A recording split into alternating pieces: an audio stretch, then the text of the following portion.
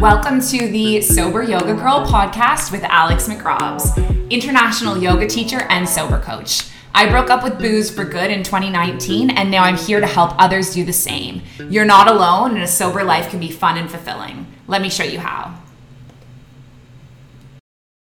Hi everyone, welcome back to another episode of Sober Yoga Girl. I began recording this episode and I realized that I didn't say something really important at the beginning, which is that this episode is about trauma-informed yoga, and as a result, we are going to be talking about trauma. At any point, if this is triggering for you, if this is overwhelming, if you don't want to hear it anymore, please feel free to turn off the podcast episode or don't listen to it. But I just want to give that warning before I jump straight into trauma-informed teaching, as I think it's really important for you to know what you're getting into.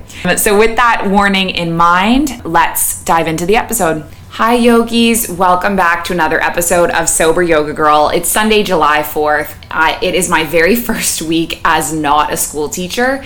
It's kind of overwhelming, it's kind of scary. I have been working my bum off to get to this point where I can quit my job and go full time into my business and go full steam ahead, and yet at the same time I'm terrified. I have so much amount of time now, and all my life I've been juggling so many responsibilities, and I'm kind of overwhelmed by how much time I have. But I'm super excited about it. We have our summer season in full swing. We have tons of new people joining for our classes. We have restructured the Mindful Life practice. I don't know if I've talked about this in any podcast episodes, but I just want to share with you.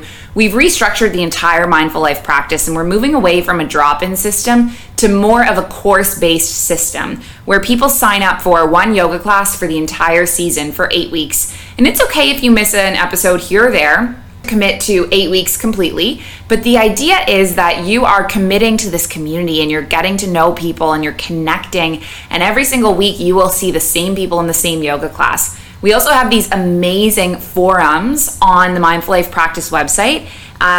Kind of operates a little bit like a Facebook group. It's private just for the people in your class, and you can connect with the group. You can share what's going on with you. Especially for the sober, people can share how they're doing on their journey, share what's going on, and it stays just private to your group. And our administrative assistant, Emily, has done an amazing job in setting all that up. So check it out. I want to say thank you to everyone who's supported us, signed up for the summer season. It really, really, really means a lot. As you guys know, this is my bread and butter. This is my full-time gig. And so every single person who supports the Mindful Life practice really makes a difference for me, and I do a little happy dance. So thank you. All right, so what is coming up next? I am planning a day retreat. I'm planning a weekend retreat for all of my UAE local yogis. So if you would like to join me, if you missed the last retreat in Al Ain, I have another one coming up at the end of the month. I'm going to be getting some info about that this week. I am also doing a day retreat in Abu Dhabi City, so it's going to be an afternoon. It's mid-month. Check that out as well. I would absolutely love to have you join me. And the last thing that I want to talk about is my yoga teacher training. So I have also restructured the way I'm running my yoga teacher training. It's a 200-hour training. This training in particular is going to have 2-hour live sessions 5 days a week, Sunday, Monday, Tuesday, Wednesday, Thursday, from 9 a.m. until 11 a.m. Eastern Standard Time, which is 2 p.m. to 4 p.m. British Standard Time. And it's 5 p.m. to 7 p.m. Abu Dhabi time. So it's a live check-in, live discussion, live asana workshop. And then you're going to receive on-demand videos with information, with lectures, with asana posture workshops. So you're going to have to do some on-demand video watching, and then you will do some live interaction with me. I am super excited about it. Someone just snagged a spot yesterday who's going to be joining us from the States. And then also throughout the summer, I have different trainers, teacher trainers from the spring that are going to be popping on and completing a module here and there, because I provide lots of flexibility with my training. So I say if you can't make a certain training, you can do one from another. Like you can do them spaced out over time. You can do them condensed throughout the summer. So I'm super, super pumped about that. There's only a couple spots left. So if you do want to join, please DM me, please email me, reach out. I have a payment plan available. With it, you get a membership to the Mindful Life practice and Sober Curious Yoga, which is amazing. All right, the last thing I want to share is that we finally launched the online store. Woo! So we have yoga blocks, we have yoga mats, we have sweaters, sweatshirts, t-shirts, tank tops, crop tops. We have milestone pins, we have notebooks, we have masks. So head on over to the online store. Make sure you buy your MLPC swag. We are doing a limited edition sale this week so that we can pre-order all of the clothing. So make sure that you check it out and place your order. I'm going to be doing online orders for clothing and mats and blocks based on what we receive in that order. So it's a pre-order. So make sure you get those in. Now, today's episode, I want to do an episode on trauma-informed yoga. And I have chosen this topic because it was actually the lecture topic of this week's yoga teacher training lecture that I did with my students in Module 4. And I think it's a super interesting topic, and I also think it's a topic that is a little bit misunderstood. So I, back in the day, used to hear yoga teachers describing themselves as a trauma-informed yoga teacher, and I thought it sounded like a really big, really official word that I didn't think that I was someone who identified as trauma-informed. I didn't think I knew anything about trauma-informed yoga. I had never done a teacher training on it, so I was like, am I a trauma-informed yoga teacher? What is a trauma-informed yoga teacher? And I ended up doing a lesson yesterday for my students on trauma-informed yoga. And I think trauma-informed yoga is really, really important, and we need to be trauma-aware as yoga teachers. And I thought it was something interesting that I could do a podcast episode about today. So what is trauma-informed yoga? What is it? Sometimes people think that trauma-informed yoga is only for people with major trauma. And I think it's really important that it's definitely really important that we do this with people who are experiencing trauma symptoms. But the reality is that all human beings hold and carry a lot in our bodies, our minds, and our hearts, right? We've all been through pain. We've all been through suffering. We've all had hard things happen in our lives. And so I think that trauma-informed yoga teaching is for everyone. And all teachers should be teaching with some awareness of what trauma-informed teaching is. So what is trauma-informed teaching? Trauma-informed teaching is teaching yoga in a way that promotes psychological and emotional safety, which is really important. And this is a mind-boggling statistic. 1 in 4 yoga students in any class is likely to have trauma in their history. And trauma survivors might not be reactive to it, but we'll never know unless we trigger a reaction in someone. Someone might experience an anxiety flashback, and we might not even be aware of triggering it because students are often not going to tell us. But if we as yoga teachers do not teach in a trauma-sensitive or trauma-informed way, then some people might never come back to yoga because it is such a negative experience for them.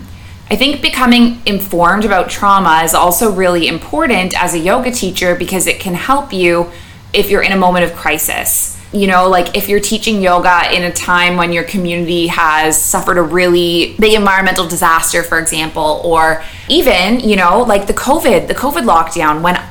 When we were going into the first COVID lockdown, everyone was in crisis. We were having a global pandemic. Our lives were changing. We were experiencing collective grief.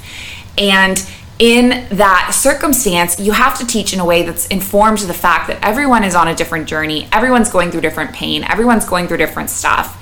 And when we become aware about trauma-informed teaching, it helps us to provide more skillful yoga classes to our community. So something that's important to be aware of about trauma is that there's no one way that trauma survivors look. Trauma survivors can be anything. Trauma survivors can be any gender. Trauma survivors can come from any background, socioeconomic background. Trauma survivors can be living in all places around the world. And so I think it's really important to know that even if you meet someone who is like confident and loud and outgoing and silly and funny, they could be a trauma survivor as well, right? And you'll never know. Any one of your yoga students could have experienced a trauma, and how would you recognize that? They could have experienced sexual assault, they could have experienced domestic abuse, they could have experienced neglect as a child, they could have had complex trauma like narcissistic abuse. And there's no single way that a trauma survivor could look, could act, or could talk, right? Any one of these people might be someone with a history of painful experiences, and we need to be aware of our words and our gestures. The chances are that every single yoga teacher is going to have at least one or more trauma survivor in their class. And so as we are yoga teachers, we need to be able to teach the body-mind connection and teach yoga in a way that is healing and helpful for trauma survivors and not harmful. Trauma-aware teaching helps us to prevent re-traumatization in our yoga students. It helps us support people on a trauma healing journey. It helps us provide an emotionally and psychological safe space for students. And so different things that we should know about teaching for trauma-informed yoga. The heart of this is just letting people be in charge of what they do with their body and how they interpret their feelings and experiences. So we treat people in a compassionate way, being aware that some people might be carrying trauma and stress. We try to avoid the appearance of judging. We try to be cautious with our space and our touch. We try to speak reflectively, giving autonomy to students, let them have their own experience, and try to avoid things that you know might be a trigger and respond to any triggers with care. So let's start with the first one, behaving in a way that acknowledges students might be carrying trauma and stress. I think the way that we invite people into the space, we make them feel welcome. We have to understand that the whole idea of showing up at a yoga class can be terrifying for some people, right? It's a huge barrier. They might have tremendous fear. They might have gigantic resistance to simply show up at yoga class, and moving in a public space can be terrifying. So I think welcoming everyone with a smile, with a calm demeanor, making sure that students have the space that they need, making sure that, if it can be helpful if you're setting up a room to just have people facing the door so that they can see all areas of the studio. If they're not facing the door, maybe there's a mirror that shows the view to the door so that you can just kind of see who's coming in and out. And then also, as a yoga teacher, we need to kind of celebrate and acknowledge the fact that people have shown up, because that can be super hard. One thing we talked about yesterday in my lecture was something we should say to new yoga students is that they can have their camera off on Zoom, because I think there is sometimes a fear about having your camera on and everyone looking at your body and being close up in different angles. So as a Zoom yoga teacher, I always say that people can have their camera off. That is totally, totally okay. The second thing that we want to do as a yoga teacher is avoid making people feel like we're judging them. When I first started yoga, I remember, and I'll never forget this, I had pretty serious mental health issues. So I had really high anxiety. It was before I was medicated. And so my palms were always sweaty. And I needed a towel to do any yoga pose. Even by the time I went on yoga teacher training, I still needed a towel, or I would slip right off the mat because my hands were so sweaty. And one of my yoga teachers in one of the very first classes, she said, anyone using a towel doesn't know how to grip their hands properly. And it was so upsetting for me, because it wasn't that I wasn't gripping my hands properly. It was that I had such severe anxiety that my hands were constantly slippery and I needed that towel. And so I think as a yoga teacher, I always have this approach of everyone has in place whatever they need to have in place, right? You technically should not be wearing socks because your feet might be slippery, but there might be people who have a foot phobia and that's why they're wearing socks, right? You have no idea why certain people have made certain choices. And so to say to someone that, they need to remove their socks for yoga is not appropriate, because they might be wearing them for a reason. Same thing goes with having your camera off on Zoom. I teach yoga in the Middle East. And so I have people in my class who, I have women who don't want their hair to be shown on the camera.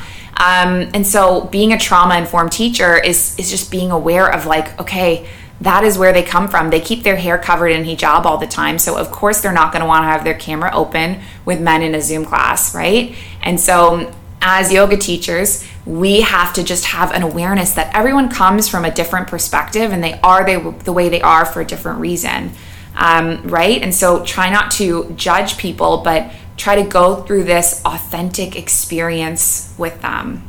The third important thing about being a trauma-informed teacher is just being aware about touching people, right? We don't want to touch people without their permission.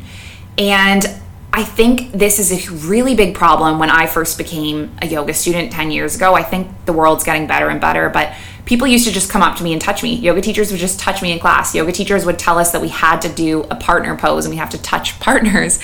And when yoga teachers touched me in class, I had such strong mental health problems that I would get really, really upset. I would think that teachers touching me meant that I was doing the pose wrong. And now, years into it, as a yoga teacher, I understand that teachers are often touching you to provide comfort or to guide you into a different shape. But if we go around and just start touching people without their permission, it can be really upsetting for people, especially if someone has been a sexual assault survivor, right? And we are never going to know what people have been through. And so I think being aware of touch is really, really important. And also, if you are going to touch people, I have these little cards. They say, I want to be touched or I don't want to be touched. And I think as yoga teachers, we can just flip the card face up, flip it down, and then people have the autonomy to choose whether people touch them or not. And I think this is really important. We need to respect people's space. Like in no other exercise class or group environment have I been in where teachers just come and touch you without your permission. And so I think the rules should be the same for yoga. I think another important thing about being a trauma-informed teacher is think about the words that we use. And we want to make sure that trauma-sensitive teaching is aware of the fact that trauma survivors, it's important for them to be totally and completely in charge of themselves, right? You want to give people autonomy over their own bodies, over their own experience. Even if there's one person that's new in the class, you should restate the permission that students have the choice to do whatever they want to do. Nothing is mandatory, nothing is preferred, nothing is a hierarchy, nothing is better. And you want people listening to their own bodies. So you never want to put someone in a pose that is uncomfortable. If someone looks uncomfortable, you can offer them a variation. You know, they could do a pose on their spine that's less revealing. Like we gave the example of cat-cow, where your butt is kind of sticking up. That can make people feel uncomfortable. And you can do a back bend seated as well, right? You don't need to do that pose necessarily to get the pose's benefits. So speak mindfully, give adaptations for people. Try to communicate in a way that is really empathetic to people. I think different words that you could remove are different words about different body parts. Like instead of chest, you might use the word heart. Instead of pelvis, you might choose a different word, like the base of the spine. Just choosing words that feel inclusive to people. And I think it's really important that we're not just saying that we're creating a safe space, we're actually creating one, right? We don't need to just talk the talk, we need to walk the walk as well. The last thing that I think is important about being trauma-informed teachers is that we just need to learn about some of the triggers. And some of these things, when I did my first trauma-informed yoga workshop, I was like, wow, I never even thought of that. Like turning the lights off, for example. I turn the lights off in Shavasana all the time. I would just do it without telling people. And I learned in the trauma-informed workshop I went to, my colleague was like, just warn people when you're turning off the lights. Just say, hey, I'm starting to turn off the lights now, or I'm dimming the lights. And then people are not all of a sudden shocked when the lights go off. Giving things as options like yoga straps. I've heard that a lot of kidnapping survivors have been tied up in ropes, right? And so yoga straps can be triggering and traumatic for them. So giving it as an option, saying you can use this strap if you want to, you don't have to. In terms of the Zoom environment, some people can be triggered by a Zoom bomber showing something inappropriate, like porn, or triggered by nudity or something that they didn't want to see all of a sudden in the Zoom class. So as yoga teachers facilitating a Zoom space, it's our responsibility to make sure that that space is safe for people and nothing happens that is inappropriate. So how we handle that at the Mindful Life practice is that we have people book in advance. We have a sign-up sheet. We have everyone's name. We have their login. And then that way, we're not letting people into the class who have not booked it. So we're not getting strangers who are going to do something inappropriate. And that being said, it is always my endeavor to create a safe space in the Mindful Life practice. So If you ever feel uncomfortable with someone in the class, if someone is sending inappropriate messages, if something weird is happening, please always just let me know, because it's really important that everyone who's in our community is a safe person, right? And so it's our role as yoga teachers to make sure that safe space is there for people. Closing the eyes, that can be really triggering for some people. So I think we need to, as yoga teachers, give instructions in a way that makes it okay for people to keep their eyes open, right? Giving a choice. It just makes people feel more comfortable about giving it a try. And if people do want to keep their eyes open, you can say, just soften the gaze, just choose something to gaze at. Talking about people's bodies. I remember I had a yoga teacher commenting on my weight loss, and it was really it made me really self-conscious that she'd come into my class and compliment me on my weight. And, I was recently sober. I wasn't really going around telling people about it. And her comment on my skinniness made me feel really uncomfortable. So I think we should never compliment anyone's bodies. If you do want to give someone a compliment, you could say you're glowing, your skin is glowing, but we're not really commenting on people's weight. I think also being mindful about Shavasana. So if you're going to remove the lighting, warn people, say we're turning off the lights now. It's great if you're working in a studio with like a dimmer so you can dim the lights. The nice thing about Zoom yoga is that people get to set their own environment. So some people like the lights off, some people have the lights on, and that's totally up to you. You're in control of your own environment. I think inviting people to inquire into their experience and giving words like loosen, soften, ease, or rest, rather than just directing people to relax. I think if we tell people to relax, it can often have the opposite effect. Like people can be like, I am relaxed. And so just try to guide people to experience relaxation without kind of insisting people to relax. So I think just being aware of different triggers and how we can respond to different triggers. I think at the end of the day, trauma-informed teaching is more of the importance of how to teach and not about what we teach, right? And I've always had this opinion. You could be an amazing yoga teacher. You could be incredible at asanas. You could be really, really smart and you could have a lot of wisdom. But if you do not walk the walk, if you do not make people feel safe, if you do not make people feel welcome, if you do not make people feel included, then the Mindful Life practice might not be the right community for you, because we are all about uplifting people. We're all about inspiring people. We're all about supporting people. We're all about, teaching love. My teacher, Rolf, he says, A Course in Miracles says to teach is to demonstrate. And as far as I'm concerned, the only thing worth demonstrating is love, right? And so it's less about what we teach, and it's more important how we teach, how we include people, how we invite people to make choices, how we set up the space for yoga, how we encourage people to explore their own bodies. It's so much more important than completing a pose, doing a certain pose, doing headstand, doing handstand, being able to touch your toes. That's what it's all about.